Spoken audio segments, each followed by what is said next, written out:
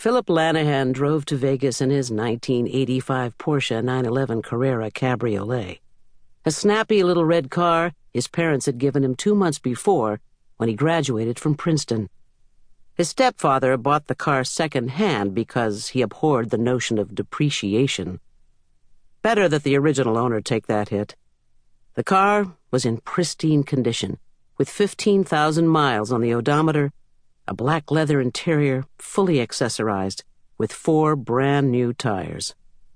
The car could jump from 0 to 60 in 5.4 seconds. With the top down, he hugged the coastline and then continued traveling east through Los Angeles on the 10. From the 10, he picked up the 15, which took him straight into Vegas. The sun was harsh, and the wind whipped his hair to a wild tangle of black. At the age of 23, he knew he was good-looking, and he carried the knowledge like a rabbit's foot for luck. His face was lean, clean-shaven, his dark eyebrows straight, ears tucked close to his head. He wore jeans and a short-sleeved black polo shirt. His white linen sport coat lay folded beside him on the passenger seat. In his duffel he had 10 grand in $100 bills, compliments of a loan shark he'd recently met. This was his 3rd trip to Vegas in as many weeks. The first time he'd played poker at Caesar's Palace, which, though vulgar and overblown, had everything you'd ever want in one sprawling complex. That trip had been magical. He could do no wrong. The cards fell into place, one hand after another. He read his opponents, picking up tells so subtle he felt psychic. He'd driven to Vegas with $3,000 he'd pulled from a savings account, and he'd run it up to 8 with no sweat. The second trip had started out well, but then he lost his nerve. He'd returned to Caesar's, thinking the same gut-level instincts would come into play. But his reads were off. The cards wouldn't come, and he couldn't regain ground. He left the casino a miserable 5 grand down.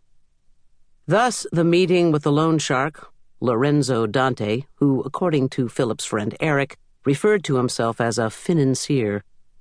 Philip assumed the term was meant tongue-in-cheek. He'd been uneasy about the appointment. In addition to Eric's filling him in on Dante's sordid past, he'd assured Philip the exorbitant fees for the loan were what he called industry standard.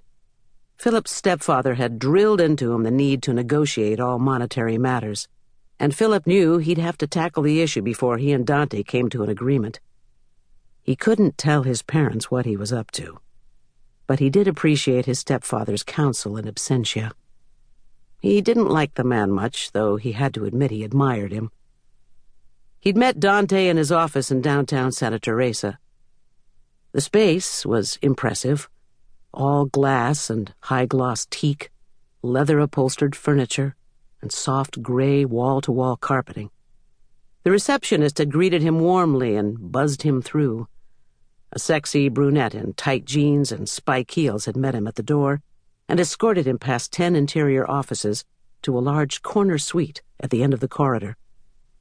Everyone he caught sight of was young and casually dressed. He imagined a cadre of tax attorneys as well as accountants, financial hotshots, paralegals, and administrative assistants. Dante was under indictment on racketeering charges, and Philip had expected an atmosphere both tense and sinister.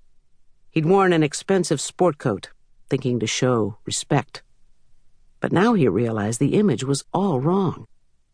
Everyone he saw wore casual attire, stylish but understated. He felt like a kid dressing up in his daddy's clothes, hoping to be taken for an adult. The brunette showed him into the office, and Dante leaned forward across the desk to shake hands, then motioned Philip into a seat. Philip was startled by the man's good looks. He was in his mid-50s, a big guy, probably 6'2", and handsome. Soulful brown eyes, curly gray hair, dimples, and a cleft in his chin. He appeared to be in great shape. The warm-up conversation had covered Philip's recent graduation from Princeton, his dual major, business and economics, and his job prospects.